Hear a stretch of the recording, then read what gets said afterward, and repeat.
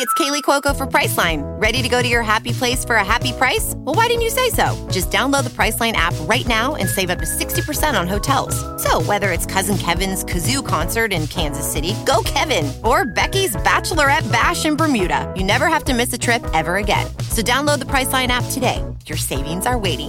Go to your happy place for a happy price. Go to your happy price, Priceline.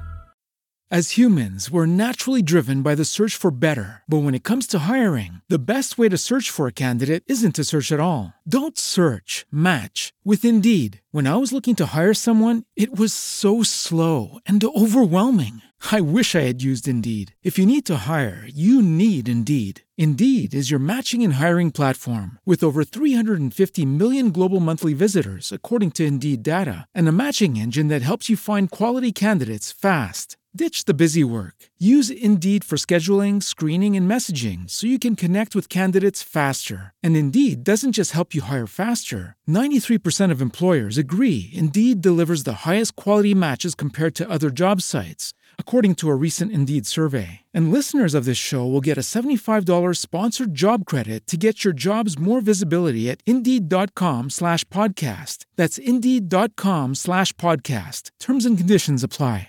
Hi, Teen Girl Talk listeners. I want to tell you a little bit about our sponsor today, Liquid Death.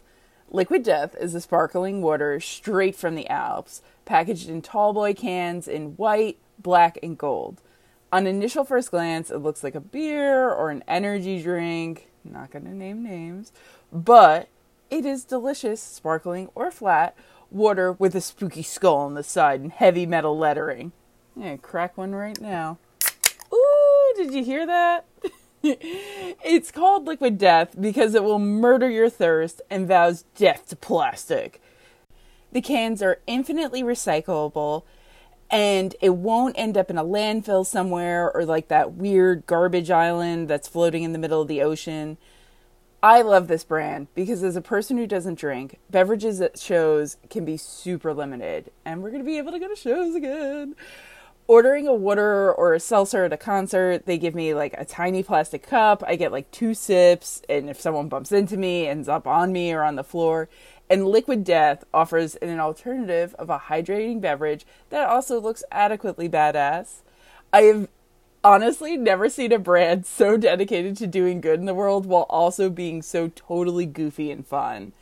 They did a promotional tie-in with the Zack Snyder zombie heist Dave Bautista movie, Army of the Dead.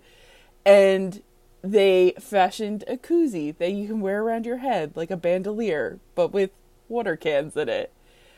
You can sign a contract to sell your soul to them for a free 12-pack.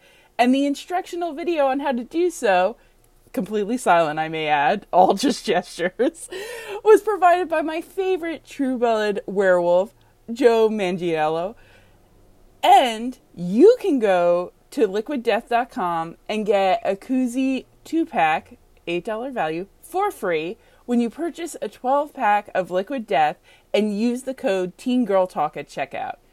They are also available nationwide at 7-Eleven and Whole Foods, and for all of my upstate people, Sheetz, you know what I'm talking about, rural Pensy gang. So again, you can go to liquiddeath.com and get a koozie 2-pack, and they have the Reaper on them. They're pretty sick. I like them. When you purchase a 12-pack and use the code TeenGirlTalk at checkout.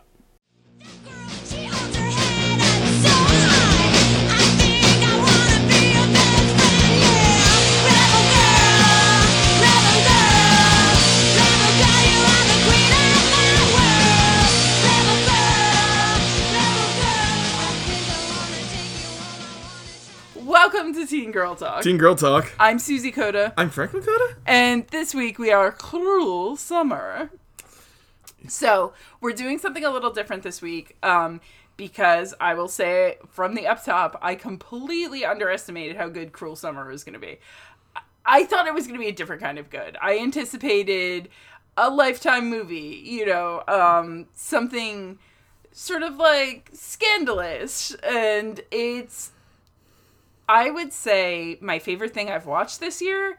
It is so skillfully written, and I was going to play a game on the extra credit where I described the episodes to Frank, and then Frank had to guess what happened in the next episode, which we will still do, but there is an addendum to this game because I have watched all of the 5 episodes already released. I watched them in one night. I stayed up till 2 a.m. and felt like shit the next day, but that is how riveting this show was. I don't believe we've ever watched anything off of Freeform before, but this is a partnership between Freeform and Hulu. And so I am unfamiliar with, let's call it the Freeform family, and they have partnered with Hulu, and I've been seeing billboards and all kinds of promotion for this, and what I understood from the preview was a woman disappears, another woman, like a teen disappears, another teen who was a nerd takes over her life, and then the teen that disappeared came back. Which, to me, I was like, oh my gosh, this is right in our lane, this is Lifetime specific, but I was so wrong. So, to give both Frank and the listener kind of a, let's call it a primer, all of these episodes are going to take place and be split up between 1993, 1994, and 1995. We are going to be consistently jumping between the 3 years. The way that this is delineated for the viewer is, in addition to, you can tell from plot points, you can also tell from the way the characters are styled. And for whatever reason, and I actually think this is used to, like, a direct benefit. 1995 has a purple filter over it. So everything in 1995 seems dark and ominous and upsetting. So it opens up on Jeanette's birthday, 1993. The actor that plays Jeanette is... I can't say enough good things about her. So in 1993, she's her nerdy self. We have the glasses, we have the braces, we have the wavy hair wig, which is so clearly a wig, but it is okay because it fits the character. And I know that this is something that's like really started to kind of come to prominence in shows recently, is like we have adults playing teen selves. I'm thinking about Pen 15. But she is like, even her mannerisms are so dead on. Like in 1993, she's like super nerdy. She smiles a ton. She's so light. And as we see the years progress, we'll see a jadedness and I'm only telling you this because we're going to see it almost immediately 2 scenes later in 1995. I would say kind of an edge to Jeanette. So how much have you heard or seen about Cruel Summer? The only thing I've seen is an ad before, like, Letterkenny episodes. I would love to know the Venn diagram of Letterkenny viewers and Cruel Summer viewers. Well, I mean... Besides you. Frank's like, Frank is the Spiders George of Hulu viewing. I don't know what a Spiders George is. It's that thing that went around Tumblr forever where it was like, the average person eats 2 spiders a year when they're asleep. This is actually thrown off, the statistic is thrown off by Spiders George, who eats 10,000 spiders a year or something. I'm serious, Google Spiders George right now. Okay. If it takes a while, you can cut out the in-between of you Googling. But well, the thing is, like, I'm sure they're just like, we want you to watch this because it's a show we made. But here's the thing, and I'm not going to blame the marketing team because I don't even know how they would get across the way that this show so effortlessly moves from... And up top, I want to say we are going to be dealing with some incredibly heavy themes. Domestic abuse, kidnapping, grooming, and Frank will put the trigger warnings in. Did you find Spiders George? Yes. Okay. He looks like a man who eats 10,000 spiders a year. I didn't even know there was an actual physical representation of him. I was just talking about the Tumblr post. Well, it's like this old, disheveled-looking man, and he's holding a stick, and he's holding out his hand, and a spider is like coming down. He's like, "No, spider, get away from him! He's gonna eat you!" So no. I think that this show does a really good job of respectfully approaching the subject matter because there's no tongue in cheek. Like, I'm so interested to how Frank's going to perceive this show because I don't want to kind of overpromise, but also I'm like, oh my god, it's so good. Okay, so we're gonna do the first episode. As somebody who continually overpromises, like, I feel ready for this. Okay. Oh, but Susie, one thing I wanted to tell you that we did not pick up on 2 episodes of watching Shadow and Bone. Yeah. Do you know who the Bagra is? She's Cat-Faced Meowmers. I thought she looked familiar. This is what happens when you don't IMDb, kids. She is from the Harry Potter. Yeah, she's Madame Hooch. Yeah, I didn't know her real name. I only know the Brad Neely version. Cat-Faced Meowmers. Okay, so... Fuck. I was just thinking, what if we did, like, a Wizard People for like, Shadow and Bone? When you drive a vehicle so reliable it's backed by a 10-year, 100,000-mile limited warranty, you stop thinking about what you can't do and start doing what you never thought possible. Visit your local Kia dealer today to see what you're capable of in a vehicle that inspires confidence around every corner. Kia, movement that inspires. Call 800-333-4KIA for details. Always drive safely. Limited inventory available. Warranties include 10-year 100,000-mile powertrain and 5-year 60,000-mile basic. Warranties are limited. See retailer for details. Hello, it is Ryan, and we could all use an extra bright spot in our day, couldn't we? Just to make up for things like sitting in traffic, doing the dishes, counting your steps, all the mundane stuff. That is why I'm such a big fan of Chumba Casino. Chumba Casino has all your favorite social casino-style games that you can play for free anytime, anywhere with daily bonuses. That should brighten your day a little. Actually, a lot. So sign up now at ChumbaCasino.com. That's ChumbaCasino.com. No purchase necessary. VGW Group. Void where prohibited by law. See terms and conditions. 18+. No. Oh, not like if we did, but we just made up nicknames for everybody. That already happened.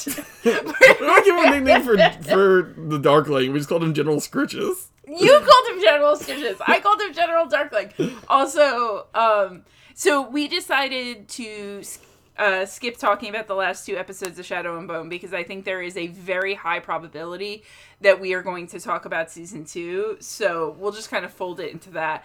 Part of that is that the book was so wildly different than the show, and I kind of want to see where the show decides to take the plot twist that they decided on versus the book, because I think characteristically it really changes Alina on a whole. Don't want to give away any spoilers. I think I already talked about this with the book, but like... No, you didn't. Oh, okay. Because I was going to say, Frank was mostly scrolling Instagram when I talked about it. Now that we're in person again, I'm starting to realize that when we were on Skype and I couldn't see Frank and I'd make a point and there'd be like a heavy silence, it's because he was looking at Instagram. But okay, so I want to cover the 3 episodes so that next week and I looked up, this is how rabid I am for the show.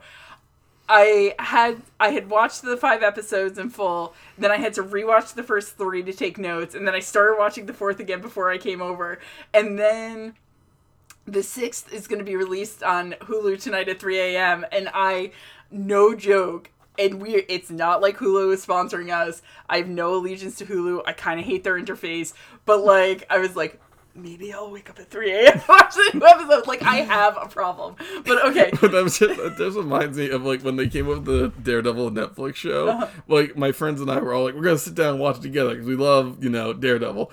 And then, like, my friend Danny was just like, I watched all of it in one night. Yeah. It came out at midnight. I just kept watching it. So I am not a show binger at all. I love sleep. So usually I'm like, this show is good. I will either fall asleep during the show or I will be like, I'll watch it tomorrow.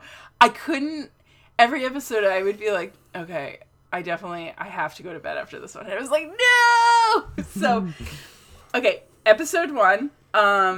This is the... I really like your notebook. Thank you. There's so much going on with it.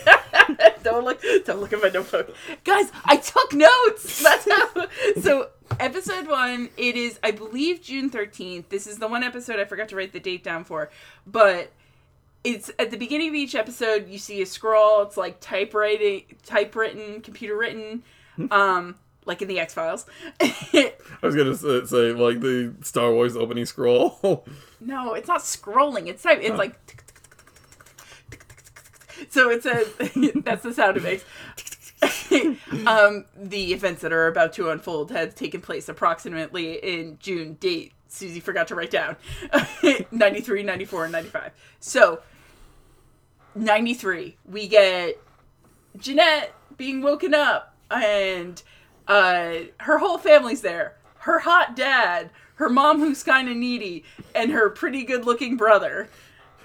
Beck's album Mellow Gold is making moderate ways through the charts. Also, the music in this show is great. I was telling a friend, you know, I'm really loving that people are so nostalgic for the mid-90s, because living through the 90s was not great. Everything was kind of gross.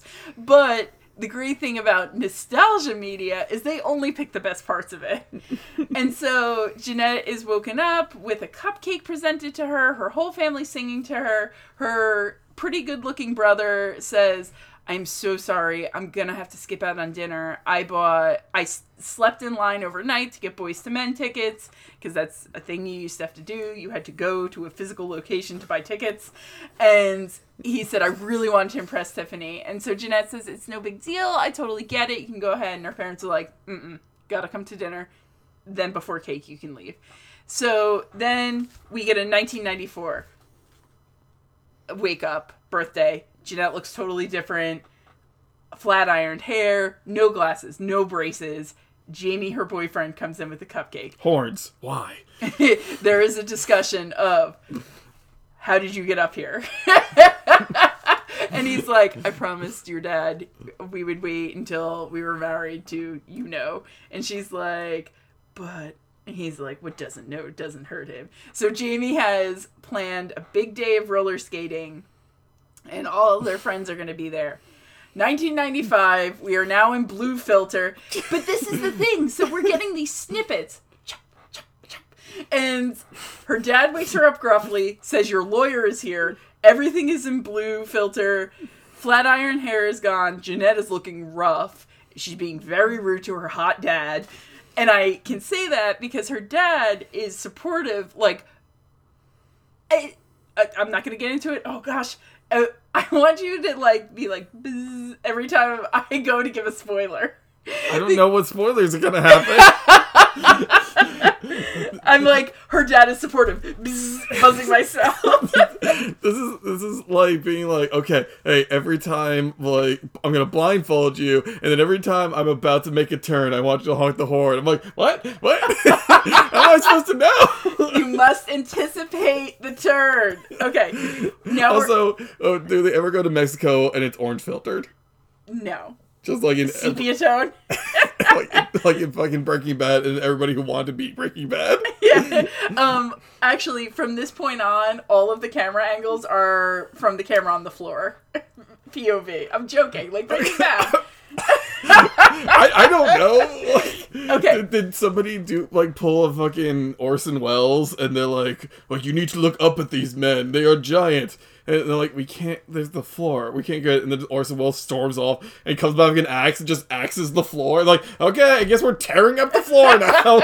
No, actually, they wanted to do a POV of a Pringles can. So the rest of this episode is filmed from the bottom of a Pringles can. Who's carrying it? We never find out. That's the mystery. Yeah. It's the murderer. You don't know. He popped and now he can't stop. Did he pop on Pringles? Did he pop on murder? Did he hop on pop? Both.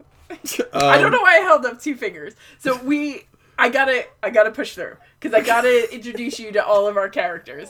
Do you not like my game? No, I like your game. It's just my mind is racing. Okay, so you gotta pay attention. I'm paying. Focus in, Coda. Focus in. Oh wait, where does this take place? Portland? No, Texas. But I have a problem with that because it's a cruel summer, right?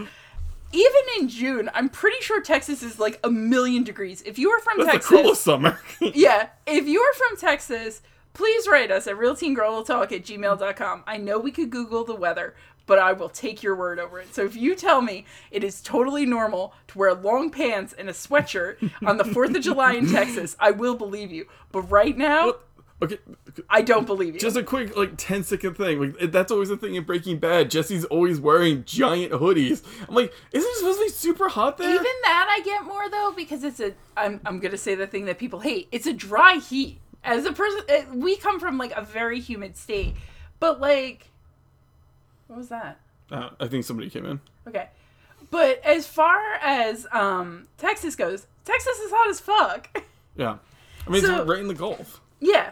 Okay, so pushing forward. Also, nobody seems to have air conditioning. There's never like a discussion of the heat, which I find inexplicable. So Vince and Mallory are Jeanette's best friends. Mallory is played by Harley Quinn Smith, who, this is not a spoiler, there is an episode where she keeps saying, should we just watch Clerks now? We should probably watch Clerks now. They are all super best friends. They ride their bikes to the mall. There's a discussion about what movie they're going to see. This gives me big Stranger Things vibes because they mention a movie where Christian Slater has a monkey heart. And I looked it up. It's Untamed Hearts. And then they talk about never mind. Seeing Jurassic Park again. And then Vince is supposed to distract Jeanette while Mallory runs off and gets Jeanette a birthday present.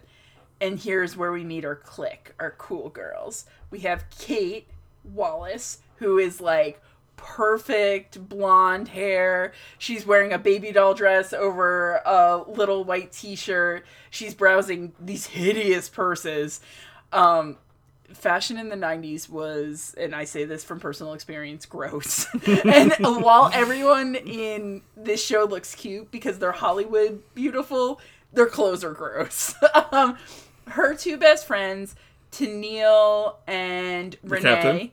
I know, I was like, haven't heard that name in a while, are playing that game where you hold your hands out and slap them. Oh, yeah. So they give Jeanette the stink eye, but we are led to know she's not doing cool things. Slap. Yeah, we are led to know that like Kate is kind of the holy grail. This gave me. Do you remember in Jawbreaker where Pam Mayo is talking about Liz Purr, where she's like, Liz Purr is perfect. Yes, vaguely. Yeah. So there's like a little say goodbye to these, Liz Purr.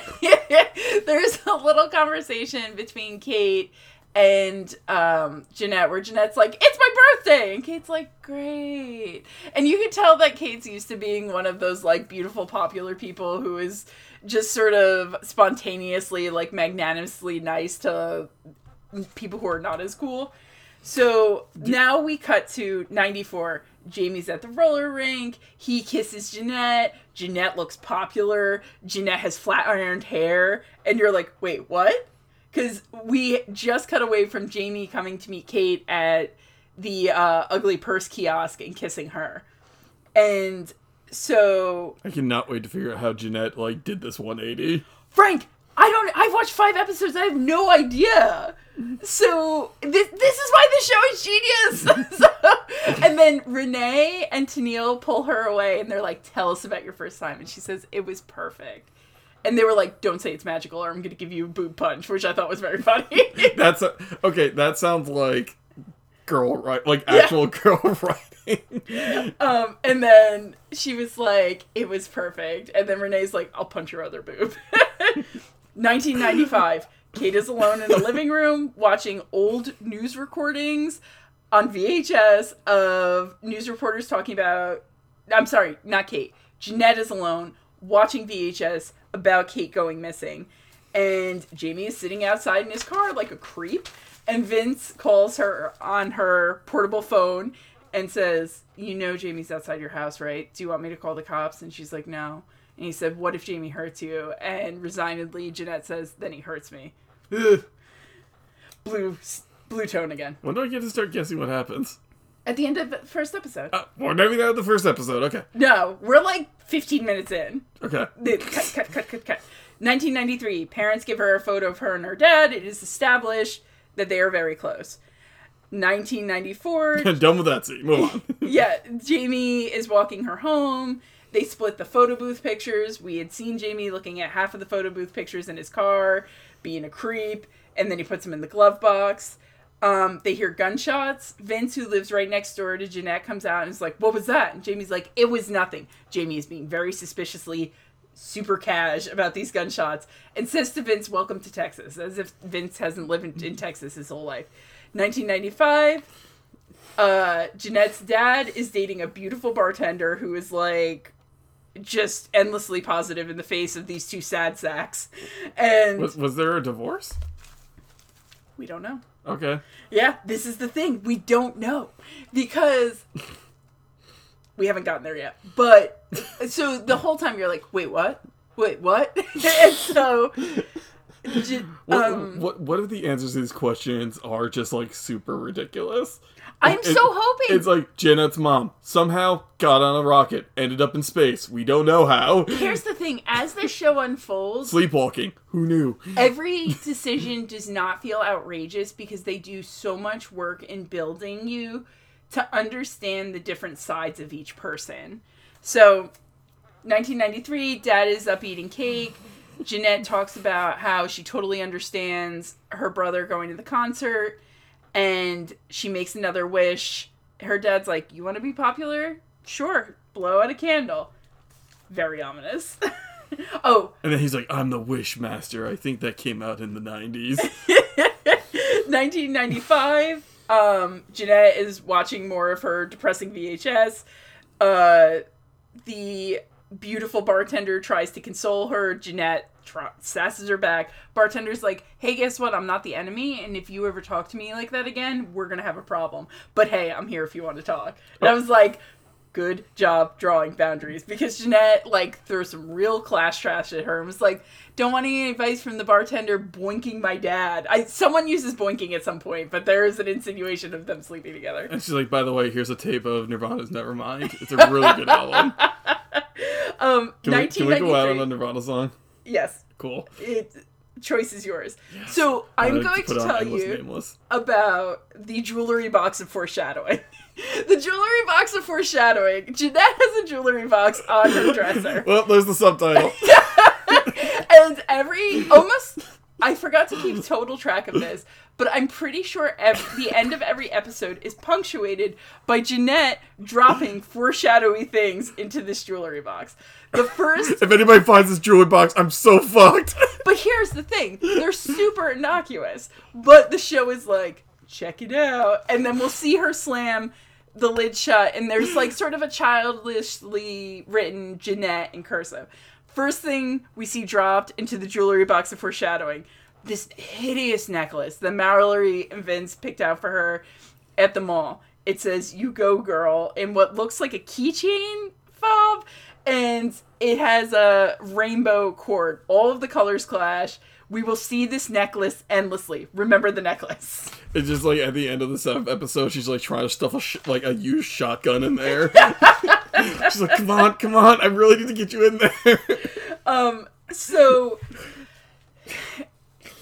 she also puts the photo booth pictures of Vince and Mallory in the, tucks them in her mirror. Okay. We're in 1993 now. Wait, I'm sorry. Vince and Mallory are Jeanette's friends. Her best friends. Okay, cool. And one of them is Harley Quinn Smith. Okay. So we'll learn more about her. And Kate's friends are... Renee and Tennille, they almost never say their names, though. Okay. They are the prototypical sort of, like, lackeys, like Mean Girl lackeys. Okay, cool. Okay, so... What I forgot to mention, but it's kind of in 1993 being spooled out for us now, is that the three, Mallory, Jeanette, and Vince, have decided to make a list of like exciting things to do over the summer. We do not know what's on this list. Yes, during this cruel summer. I need someone to say cruel summer at some point during the series. So the first thing they've decided to do is play hide and seek in an empty house. The way this is achieved is they go to Jeanette's dad's real estate office. And Mallory says what we're all thinking, that Jeanette's dad is hot. She says, remember when we went on that field trip in 4th grade and your dad wore those short shorts? I had my sexual awakening that day. And Jeanette's like, Mallory! Also, hide and seek in an empty house sounds really boring. Okay, so... It's not for so many reasons. Remember this address. 324 Huntington Road. That is the keys that Mallory took from Jeanette's dad's office. All of this seems very scandalous to me. 666 Pow Pow Lane. Yes. So 1995, we see 324 Huntington Road. It is boarded up. No trespassing is spray painted on it. And there is a reporter saying, it has been a year since Kate Wallace was rescued from being abducted. Yes. Did you get chills? I got chills even saying That's it. really cool. And also fucking Jeanette has hidden some ricin in there. Yes. And she runs around screaming Jesse, and I was like, wait, what? Jesse. And she, like, steps out of the house, and she's like, hey, Beverly. And she's all disheveled in, like, an army jacket. Who's Beverly? That's Walt's next door neighbor. Ah! Like, after he gets the ricin in the 5th episode, he steps out of his house, he looks all fucking busted, and he's just like, hey, Beverly. And then she drops her oranges. Oh, God. Okay, so... Spoilers for season 5 of Breaking Bad. So, 1994, we see Vince and Mallory at the playground. She says, hey, did you hear that Jeanette had sex with Jamie? And Vince said, who said that? And Mallory said, everyone. And then Vince is like, we grew apart, it's okay. And Mallory says, no, the shithole town does not need 2 Kate Wallaces. And this felt like a speech that Kevin Smith wrote, because she says, you know the sequel is always worse than the original, and the original wasn't that great to begin with. I mean, I do, as much as, you know, as a writer, I'm like, yeah, I do kind of like that line. It's so good, and she delivers it, like, heatedly and perfectly. I mean, that's the thing. Like, any bad line reading can be elevated by, like... But, like, here's They come in on a tight shot on her face, and she's just like, Kate Wallace was the worst. But, I mean, like, here's my thing. It's just, like, if you're going to try and pull this grift of replacing the mean girl with yourself, I don't know yet, but, like, wouldn't you do that at a different town? Yeah, so, oh gosh, I'm trying to... Okay. We're almost at the end of episode 1. So, guess what? They are playing hide and seek in House 324 at Huntington Road. Mallory and Vince hide upstairs in the shower. Jeanette goes downstairs in the basement. I do not know how they made this basement feel so spooky, even though nothing happened in it, but it's fashioned like a dance studio. There's mirrors surrounding the walls, and it's just Jeanette down there. It, like, has that basement dustiness. And then she comes back upstairs, and there's a man there. He has groceries. Jeanette screams, and he's like, hi, who are you? What are you doing here? Jeanette spins out a lie real fast and says, oh, my dad thought he left his briefcase here when he did the walkthrough yesterday, but I guess he didn't. And so the run back of Scream to my dad forgot his briefcase here is incredible. Yes. So her friends hear her as she's like, she's like, I think there's something in the basement I should show you. Come down here. His name is Martin. And she brings Martin downstairs. They run out. And as Martin lets her out of the house, you get mega creep vibes from him. And he's like, I'm the new assistant principal at the school. And Jeanette's like, okay, cool. And so then they ride their bikes home. So wait, is this house fully furnished? No, it's empty. So he's just coming home. He's just moving in. Oh, okay. That's why the keys were at the real estate office. Oh, okay. So now, 1994, Jeanette is in Forever 21 with Renee and Tennille, and Mallory and Vince come in, and Mallory's like, oh, cool, I heard you slept with Jamie. That must have been great. And Jeanette handles this like a pro. Jeanette's like, it was magical, and just like Tennille and other one are just like, bam! She's like, oh, damn it! Boom punch! Sneak boom punch! And then Tennille, Valerie, and Mallory, they all high five. Yeah. So then... And then we all get high fives. Jeanette turns to Renee and Tennille and says... sucks. What song? I've been eating for you. Oh, we do not have time to slag off on Bright Eyes right now. God, okay, let's move on. Go. I'm too in love with this show. I am putting down an edict that we cannot slag off on Bright Eyes until I am done with episode 3. It's just like an addendum, like we close out the episode and then Frank's like, hey guys, so I just don't like this one song in this Bright Eyes. This one lyric in this Bright Eyes song. It's all about bouncing a woman between each other like basketballs. Like, okay, move on, go. Okay. Cruel Summer. Cruel Summer. Jeanette turns to Tennille and Renee and says, can you give me a moment? Like a pro. Like, she should run for office. They're like, yeah, whatever. So then Jeanette turns to Mallory and says, I don't know where all this animosity's coming from. You know, we both, you pushed away too. I'm always here if you need to talk. Hugs up on Mallory. Mallory is aghast and turns to Jeanette and says, you're just like her. And spins on her heels and walks out. And then Vince says, I'm so sorry. I keep, this just keeps reminding me of Breaking Bad. Like, that once again, that scene where Walt's just like, you should just get out of here. And he hugs Jesse. Jesse's like, you need me to go away. Okay, so 1995, this is like a brief interlude just so we know Jeanette is hated in the town. She's eating fast food in her van. A group of girls walks by and they call her psycho. She throws a milkshake at them. The girls stare at the milkshake on the ground for like way too long and Jeanette peels out. In my mind, she's eating in the passenger seat, and she throws the milkshake at the girls and then has to do that awkward thing where you move from the passenger seat into the driver's seat. Scooch. Like, oh god, over the drive thing. Okay, there. Oh fuck. Okay, there. All right, time to go. Okay, so shit is about to pop off in the last 4 minutes of this episode.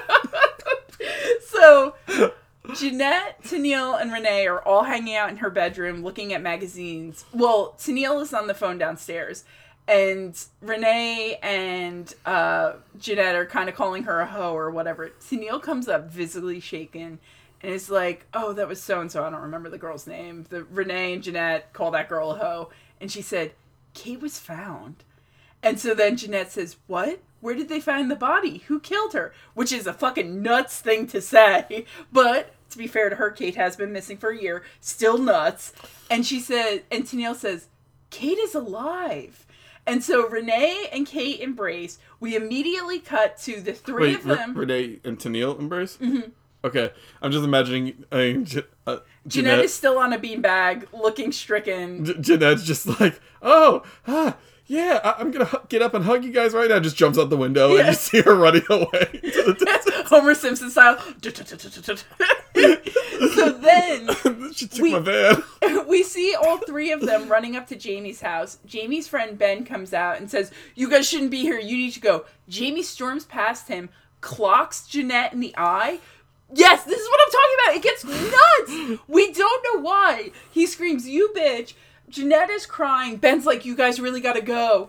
And the two girls take her home. Jamie's best friend. Okay. I said it, but, there's so much. Yeah. It's all too much. Okay, so, we're back, 1994. Are we in episode 2? Not yet. We're almost there. Okay. I can't wait to Jeanette guess. is icing her eye. The news report says that Kate has been released and Martin, the man that Jeanette ran into the briefcase story, was killed in a shootout, rescuing Kate. Crazy. Okay, 1993, we're back at the jewelry box of foreshadowing. Okay. Hideous necklace, Martin's house key, 1995, and this is what we're going to close out on for episode 1. Jeanette is watching Dateline, a VHS of a Dateline episode that was filmed 3 months after Kate's release. Kate says, she's like perfectly coiffed, hair is perfect. She says, my lawyers and representation have told me not to talk about this, but I need this for closure. And the host says, yes, absolutely. She says, Jeanette Turner saw me and never told anyone that I was captured by Martin. And she spikes the camera dead on and says, Jeanette Turner, I hope you rot in hell. And then they replay that because Jeanette is rewinding and watching 3 times in a row, close out of the episode. This is some Mystic River shit. After the first episode, I was like, I'm hooked. I can't stop. Okay, what do you think happens in the next episode? If you guess any of it, I'm going to, like, take you to bed on the ponies, I swear. Well, like, here's the thing. I'm writing a murder mystery right now, and I'm like, this might be a little dark. And now I'm like, oh, no. It's going to get so much darker in this show. Oh, Christ. Okay. I think Jeanette's mom has an affair. Okay. Because, like, I think Jeanette, like, there's just turmoil in the house caused by Jeanette. I think Jeanette might have steered Martin towards Kate. Okay. I'm, like, watching your eyes to see if No, I'm not giving anything away. I'm like, you're not. It's really hard to tell. Hey guys, it is Ryan. I'm not sure if you know this about me, but I'm a bit of a fun fanatic when I can. I like to work, but I like fun too. It's a thing. And now the truth is out there. I can tell you about my favorite place to have fun. Chumba Casino. They have hundreds of social casino style games to choose from with new games released each week. You can play for free anytime, anywhere. And each day brings a new chance to collect daily bonuses. So join me in the fun. Sign up now at ChumbaCasino.com. No purchase necessary. VGW Group. Void where prohibited by law. See terms and conditions. 18+. With Lucky Land Slots, you can get lucky just about anywhere. Dearly beloved, we are gathered here today to... Has anyone seen the bride and groom? Sorry, we're here. We were getting lucky in the limo and we lost track of time. No, Lucky Land Casino, with cash prizes that add up quicker than a guest registry. In that case, I pronounce you lucky. Play for free at LuckyLandSlots.com. Daily bonuses are waiting. No purchase necessary. Void where prohibited by law. 18+. Terms and conditions apply. See website for details. Lucky Land Casino, asking people, what's the weirdest place you've gotten lucky? Lucky? In line at the deli, I guess? Aha, in my dentist's office.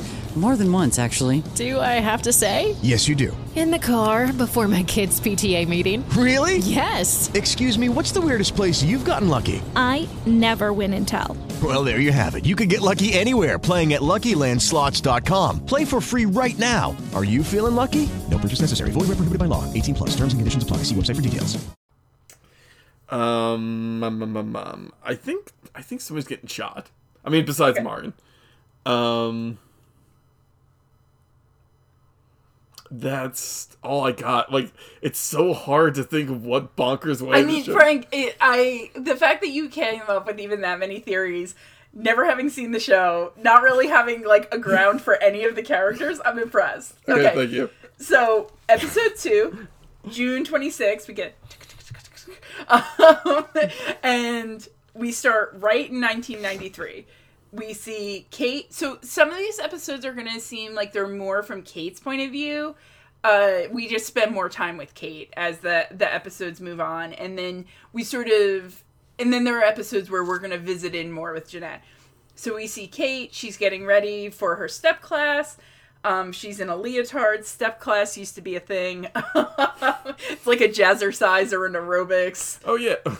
Oh, sorry. I was just thinking about... Did you watch all of Dairy Girls?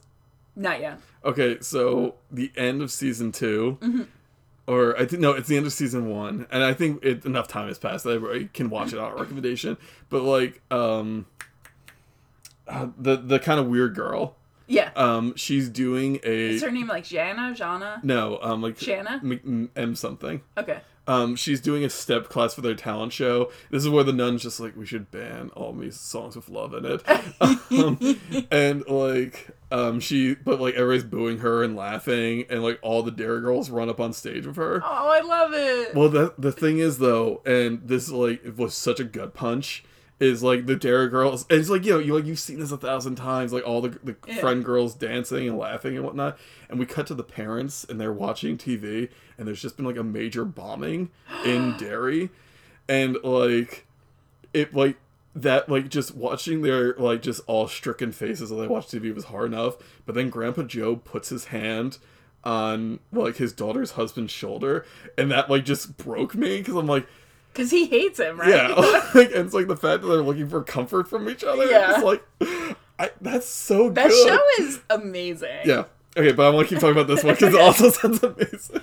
So then we see 1994. Kate is like very withdrawn. Her mom comes in and Kate is sitting at the vanity, just kind of staring off into nowhere.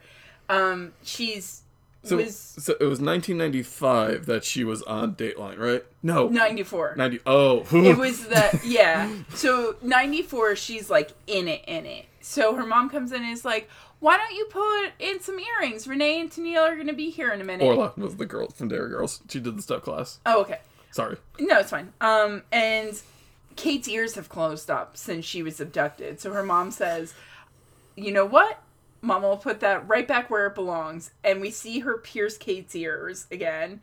And a little bit of blood. Kate, no reaction. 1995. Kate is now dressed like... basically like Angela Chase from My So-Called Life, like baby doll dress, flannel, leggings, boots, and her hair is darker. She's listening to the Cranberries' Zombie, dancing in the lights of like a Jeep Cherokee, and we can't see who's in the car, but Kate is like, come dance with me, you're no fun. By the way, My So-Called Life aired from April 25th, 1994 to January 26th, 1995, so she could have watched it. And yeah, I think so whoever did the styling and the set dressing for the show got it 1000% right.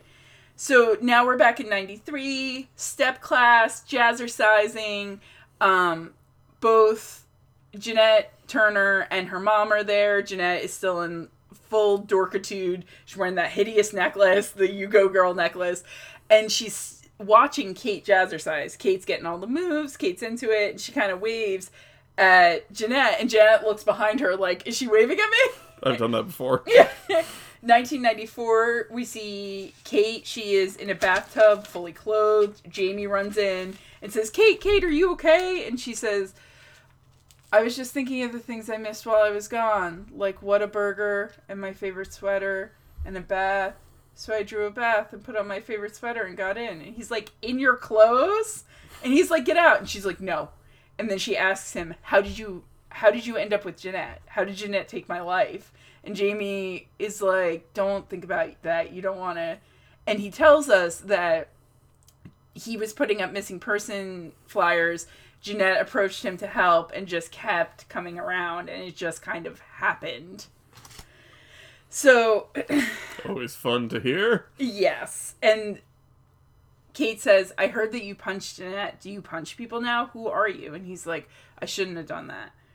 So 1995, Kate gets her belly button pierced. She shows her dad. Her dad is great. The dads in this show are A++ standout. He's like, your body, your choice? And she's like, yeah. He's like, it looks like it hurt. He's a retired pro football player. And she's like, you got tackled by people. Like, your shoulder was dislocated. He said, I'd rather do that 25 times than get my belly button pierced. You know how I am about needles. And he said, you know your mother's going to shit a brick, right? And Kate says, here's hoping. She's eating some disgusting meal of, like, pineapple and what looks like either melted ice cream or milk. I'm not sure. Melted milk.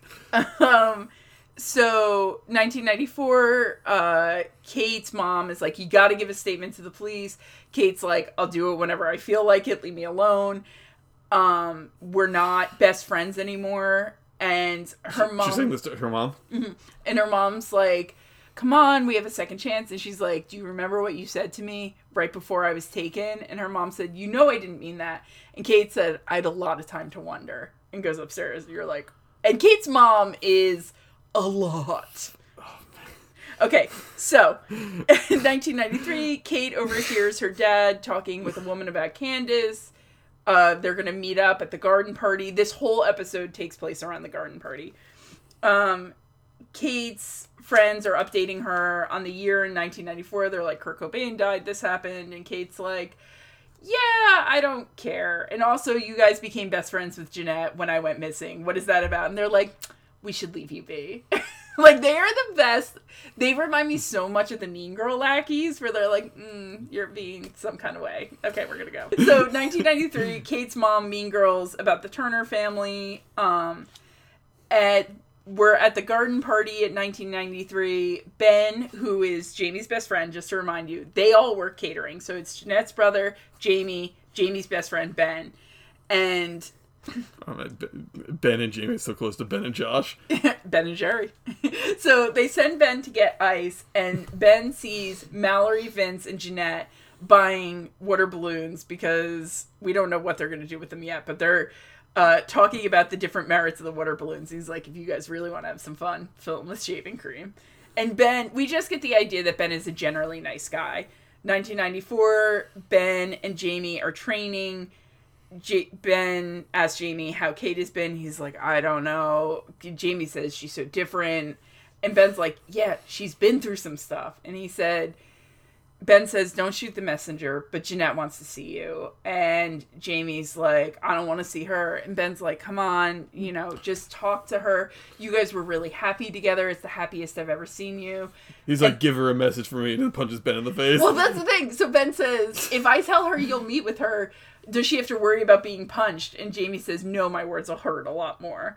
Holy fuck. Yeah. So then Ben, 1995, we know because of the blue filter, Ben is being deposed by a lawyer. The lawyer asks, does he believe Jeanette? He said, I used to, but now I don't know what to think. And the lawyer says, do you blame Jeanette for what happened to you? And he said, have you ever heard of a Rube Goldberg machine? It's kind of like that. So yes, I do blame Jeanette for what happened. This is Jamie talking. Ben talking. Okay. What the fuck happened to Ben? Yeah, I know. So, I don't know what happened to Ben yet, but I feel like it's going to be heartbreaking because of something that happens later. Okay, so 1994, Dad Carter is dropping off good-looking brother to work catering at the event, and his friend runs up and is like, oh, you need to leave. There's rumors going around about Jeanette that she saw Kate and didn't tell anyone. And so big brother Turner is like, do you believe that? And he's like, no, of course I don't. But Tuck. So Tuck is like, I've known your sister my whole life, but you kind of need to go. And so brother Turner is upset. Being ostracized as well. Cool. Yes. So Kate sees her dad and Candace go into the club. She tries to tell her mom, the club. Dad's cheating, and her mom totally throws garbage all over her verbally and is like, mind your business, stay out of this. They call her Katie Cat. Katie Cat, you're just making things up. 1994, Kate and Jamie are eating drunk food in her room. I think it's Whataburger. Jamie goes to get Kate water. His beeper goes off. Kate looks at it.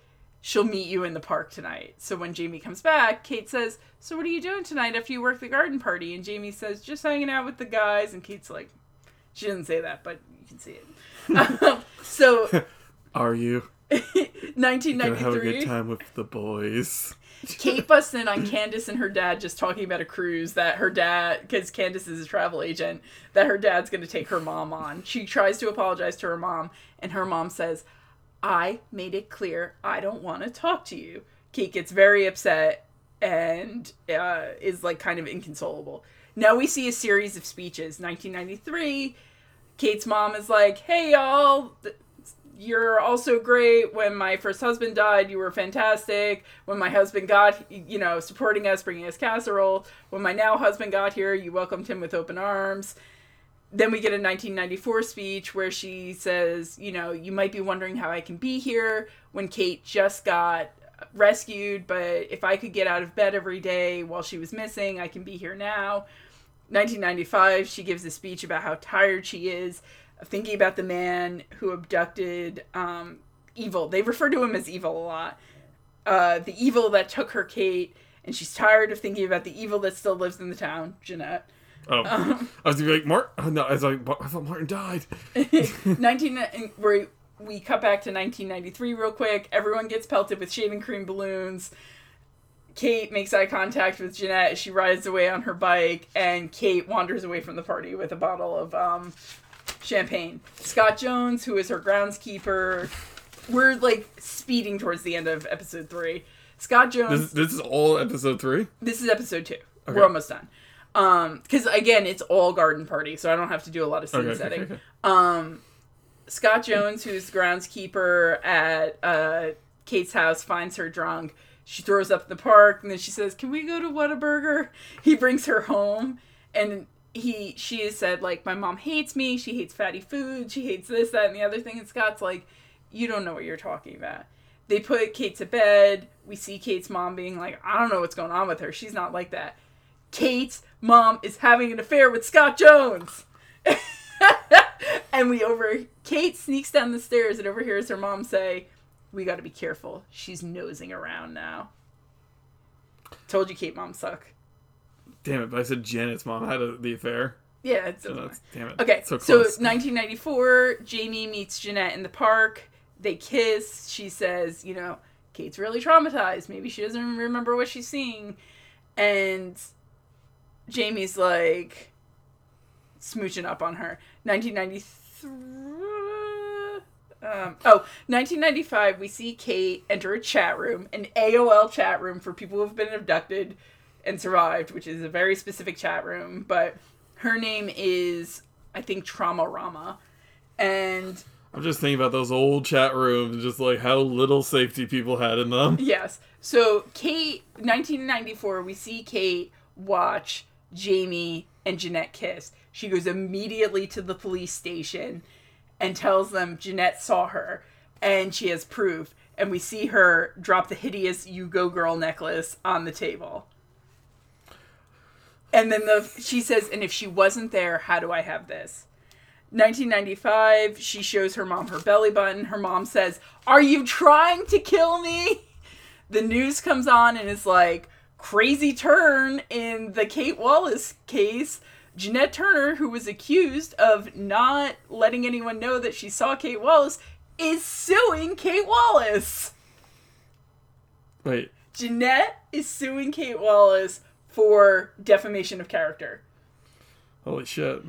So Kate's mom freaks out and says, "She's trying to take this family's money." We zoom in on Kate, who just opens her mouth and starts screaming. We see her parents start in the back. Hard cut to 1993. Kate is in a red dress that we've never seen before, sobbing, banging on a basement door, saying, "Please unlock it." End of episode. Holy shit. Yes. Okay. Predictions for episode 3. Okay, the end of the episode, we're going to see Martin's dead body. And then, like, all of a sudden, his hand moves as he unzips his body, and out pops Jeanette. Okay. Greg's like, only prediction. I mean, basically, like, I have no fucking clue anymore where this show is going. You could be like, third episode, oh, Jeanette gets a Gundam. Don't know how I knew that term, but fuck it. Like, she gets a Gundam. She's flying around. She's flying Wing Zero. Like, Jeanette is an astronaut. The one thing, the term "bike away" after throwing something reminds me of our Rutgers newspaper. They had like a 50 cheap date things for like Valentine's Day, and there were some blue ones in there, but my favorite one was just like get a giant heart ice container, fill it full of conversation hearts, make it into one big ice piece, throw it through your ex's window, bike away quickly.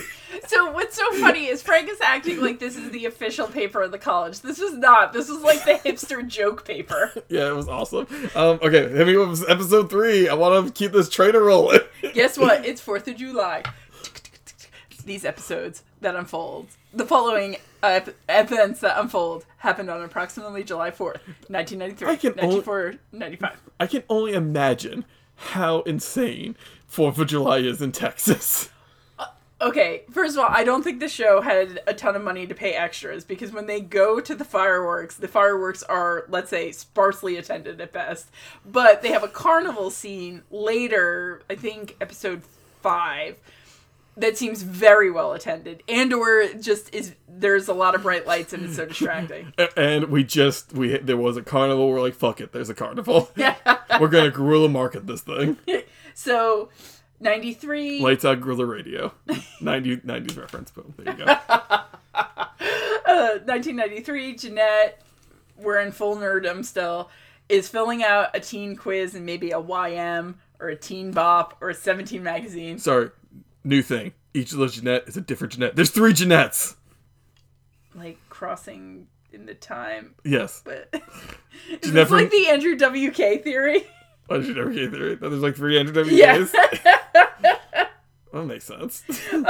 So her mom comes in and sees her rubbing her eyes and is like, why don't we try contacts again? And Jeanette's like, no. 94, Jeanette's mom is like really getting herself worked up about these rumors going on about Jeanette, and handsome brother is just like, Mom, yeah, it's what's happening. I've been disinvited from parties. Dad lost a sale. Like, this thing is not going away. And you can tell this is like apocalyptic for Jeanette's mom. 1995, Jeanette sees Kate at a stoplight and is like, oh no.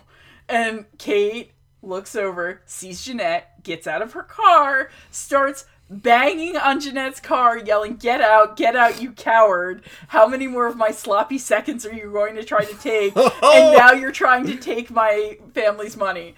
Jeanette jumps the red light, makes a right turn around Kate's car into oncoming traffic and speeds away as Kate stands in the road and yells, Jeanette Turner, you are actual trash. Okay, 1994, Dad Turner and Son Turner are talking about how Son Turner tells his dad Jamie punched Jeanette. She lied to you. It wasn't a volleyball accident. And they decide they have to go speak to Jamie. 1995, a cop, we'll see, this is like the only cop in this town. We will see him nonstop. He brings Jamie home to his mom and says he got caught sitting outside the Turner's house again.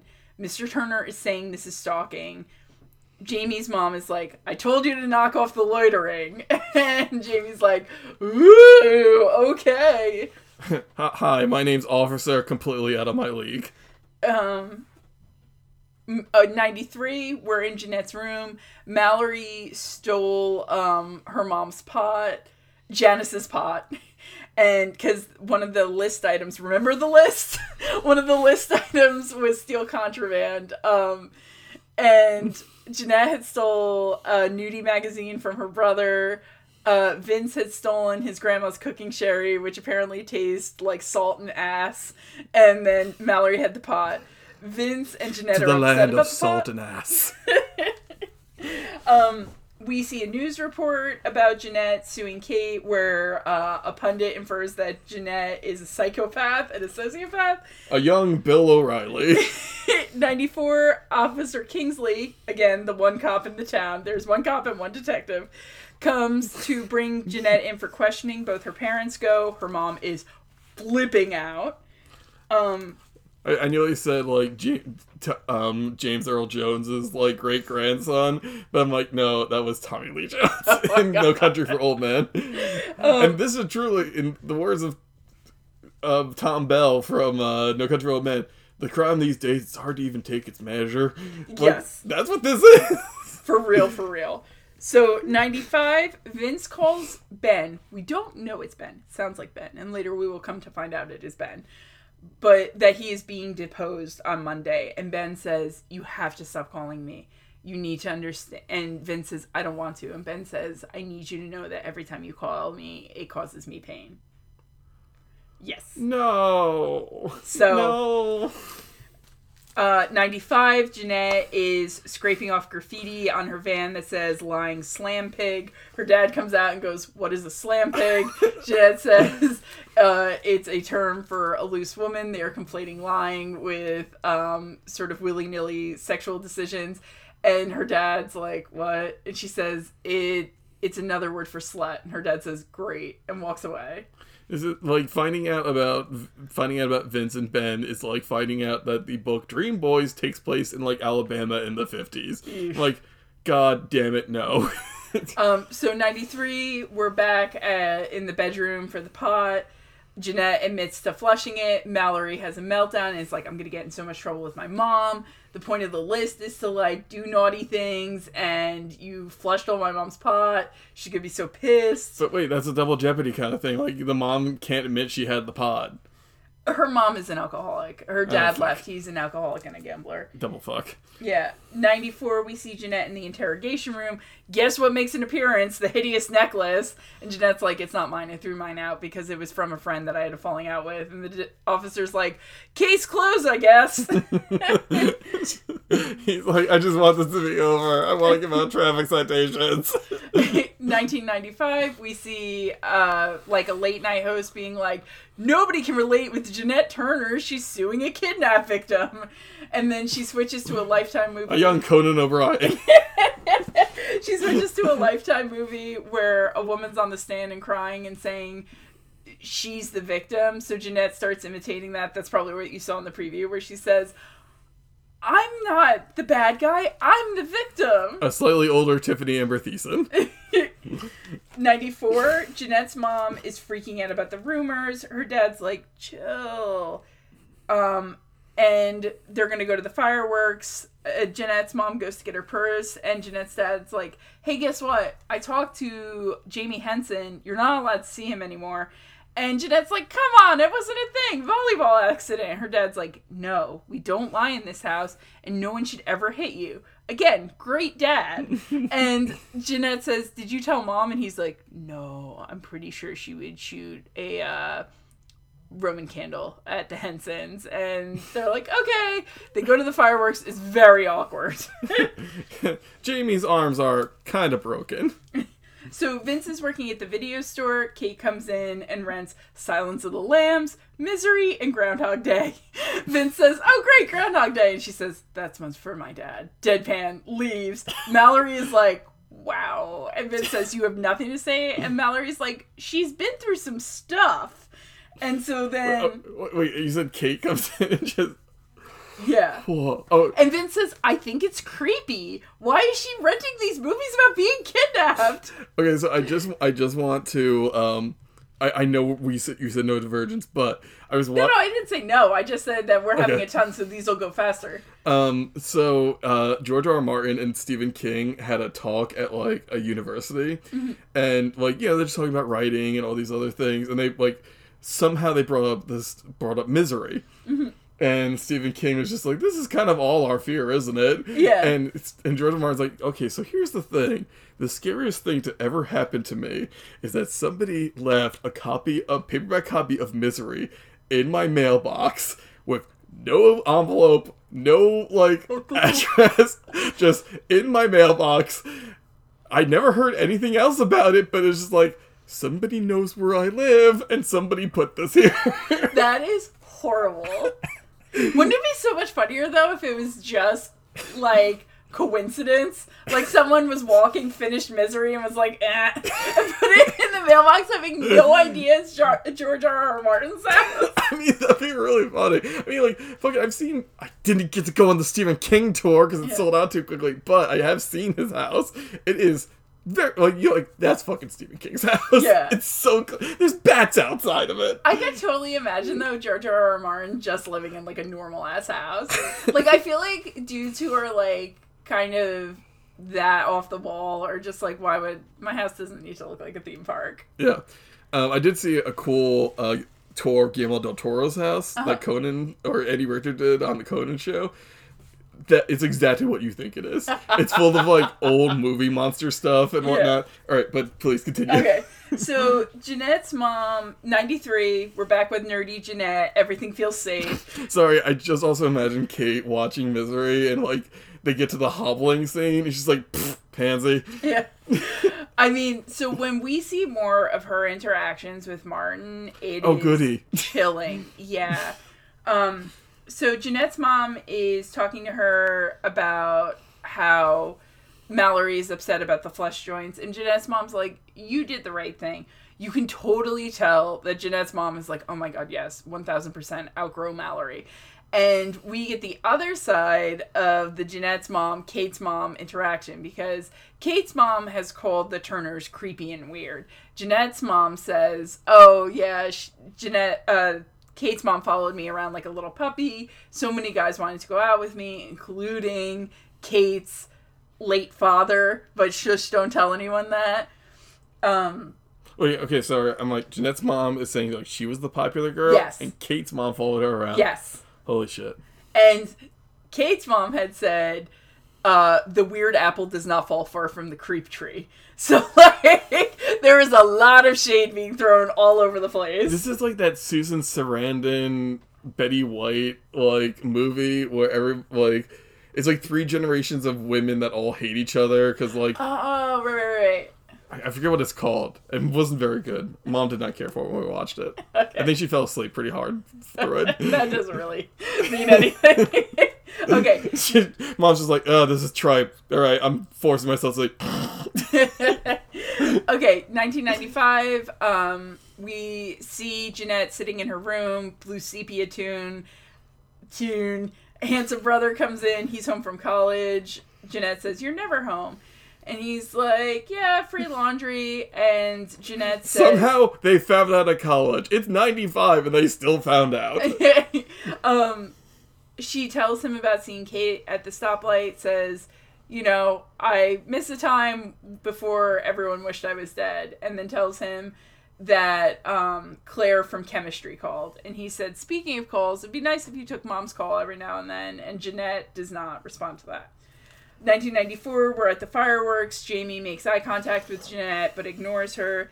93, Jeanette sneaks into Martin Harris's house, using the key from the jewelry box of foreshadowing. It's fully furnished now. She goes and steals a yearbook from his old school. And this is intercut. We see nerdy 1993 Jeanette running around this house as the fireworks go off in the distance. We see 1995 sullen, all in black Jeanette going around the house as the fireworks go off. 1995 Jeanette goes into the basement. We see that chicken wire has been nailed up across the windows, and she's in that creepy dance studio area. 94, we're with Vince and Ben. Ben had picked Vince up from work in his van. He asks him, does Mallory know, like, where we're going, what we're doing? And Vince says, I don't know. No, she doesn't. As they pull up to this house that has purple light, Ben says, the forum said this is the place. It's like an LGBTQ safe house. There's, like, music. No, nothing bad happens. There's music playing. Ben and Vince are standing in the foyer. They hold hands. We see a drag queen and a bouncer standing over at the bar. The bouncer turns to the drag queen and says, you know, those kids are underage. Should I out them? And the drag queen says, no, this is a safe space. There's not a lot of those. I just won't serve them. We see the two boys dancing. You can tell it's like the first time they slow danced. It's incredibly charming. I cried both times I watched it. And I am dreading whatever happens because we have gotten that foreshadowing. So 94, Jamie begs Jeanette not to tell Kate about the kiss. He says, you know, she's back now. I can't abandon her. Jeanette says, you know, what am I supposed to do? And Jamie says, you know, I don't know. And he says, how did you know that Kate was missing before everyone else? It seemed like you were the only one who knew. And Jeanette says, screw you, and walks away. So I'm so enraptured right now, so I'm not talking. 95, we're back. Jeanette's still in the basement. We hear a man say hello, which is like kind of Martin's calling card. I don't know how to explain how that happens, but when he appears to Kate, he's always like, hi. We'll get to that, like, in later episodes, but Jeanette starts, Vince comes down, he's like, why are you in this torture chamber? And Jeanette says, you know when we came here, when we were playing hide and seek that first time, I came down here, and it wasn't that I felt like anything bad had happened, but, like, what it was going to happen, and I thought maybe I could undo that. And Vince says, is it working? And she says, no, it's just wishful thinking. And he says, you know, I called Ben today, and she said, I thought you gave that up. And he said, no, I guess it was some wishful thinking. And so Vince is being deposed, and they ask him, has Jeanette ever lied to you? You've known her your entire life. He says, no. Do you know if Jeanette's ever returned to the house? He says, not to my knowledge. And now we're back in the basement during the fireworks. And he said, how often do you come here? And she says, I got addicted to the rush. I came here a lot. And Vince stays silent. And she says, is there anything else you want to ask me? And you see her eyes like kind of glazed with tears. Hard cut. We are at the jewelry box of foreshadowing. We see it is 1993. We see the You Go Girl necklace, a joint, and Martin's key. And so the reason I don't know why I didn't write down there. The reason she took the yearbook was as a peace offering to Mallory. And Mallory says, you went back? And she says, yes. And this is, I wanted to give this to you. And Mallory says, I'm trying not to act impressed. But Jeanette says, I wanted you to know I'm serious about the list. And so Jeanette is invited in for pizza rolls. But this means that Mallory knows that Jeanette went back after that first time. And that Vince is clearly wrong. And the whole thing about the court case is it's basically Jeanette's word against Kate's word. And if Jeanette is going back to the house that much. And that is the end of episode 3. You get why I'm obsessed with this, right? I want to watch this. So, like, when we first started talking about this, on the episode, I was just like, I have to watch like 6 episodes. Like, that's like 6. They go so fast. Well, it sounds like it. Yeah. But I'm just like because I looked it up, like the time, like 42 to 45 minutes. Yeah. I'm just like that. Like I was like 6 episodes of that. That's like 9 hours of TV watching. But now I'm just like, that's only 9 hours. I can get through that. I don't think it's that long because I watched the first 5 episodes in one night. I started at 10. It's like 4 hours because I started at like 10:30 and I was in bed by 2:30. Okay. But it's so. I mean, do you have Hulu without commercials? No. Oh, okay. Oh. Okay. Cut that part out. So it's. If you want to watch along, we're going to be doing episodes 4 through 6 next week. If you have any sort of feelings about Cruel Summer, I don't know. I'm so taken with this show. I know I always offer dissenting opinions, but I'm not gonna agree. I probably will. I don't know. Write us at realteengirltalk@gmail.com. We want to thank our sponsors this week. Liquid Death, which seems kind of. I mean, we haven't even, besides Martin, we haven't mentioned any death, but it feels like all of this feels so heavy. Like, I think this is like a lot of shows, like what a lot of shows forget is that like you can have really bad stuff and go like only so far, which it sounds like this show kind of did, where it's just like, no, we're just going to talk about just like these really intense, hateful interpersonal relationships. Do you know what's really interesting? Because like one of the recommendations I got from watching this show was Pretty Little Liars. And I feel like this is like PLL, but if you bled all of the camp out of it. Yes. Like only the most serious parts. And like I have to give it to Freeform and Hulu. Like they give a trigger warning about grooming in the episodes where we see Martin interacting with Kate before the abduction. And I think that's so important conversationally and, for people watching. So just to close out the episode, because I know we ran a little long, but the show deserves it. We have a Facebook group and page that Frank moderates. Frank has another podcast called I Hope I Can Make It Through with his friend Donnie. They are in season 6 of Degrassi.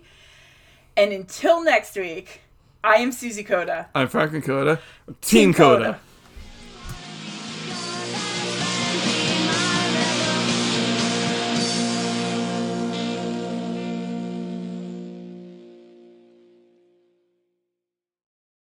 It is Ryan here, and I have a question for you. What do you do when you win? Like, are you a fist pumper, a woohooer, a hand clapper, a high fiver? I kind of like the high five, but if you want to hone in on those winning moves, check out Chumba Casino. At ChumbaCasino.com, choose from hundreds of social casino style games for your chance to redeem serious cash prizes. There are new game releases weekly, plus free daily bonuses. So don't wait. Start having the most fun ever at ChumbaCasino.com. No purchase necessary. VGW Group. Void where prohibited by law. See terms and conditions. 18+. This is where projects come to life. Our showrooms are designed to inspire with the latest products from top brands, curated in an inviting, hands-on environment, and a team of industry experts to support your project. We'll be there to make sure everything goes as planned, from product selection to delivery coordination. At Ferguson Bath, Kitchen and Lighting Gallery, your project is our priority.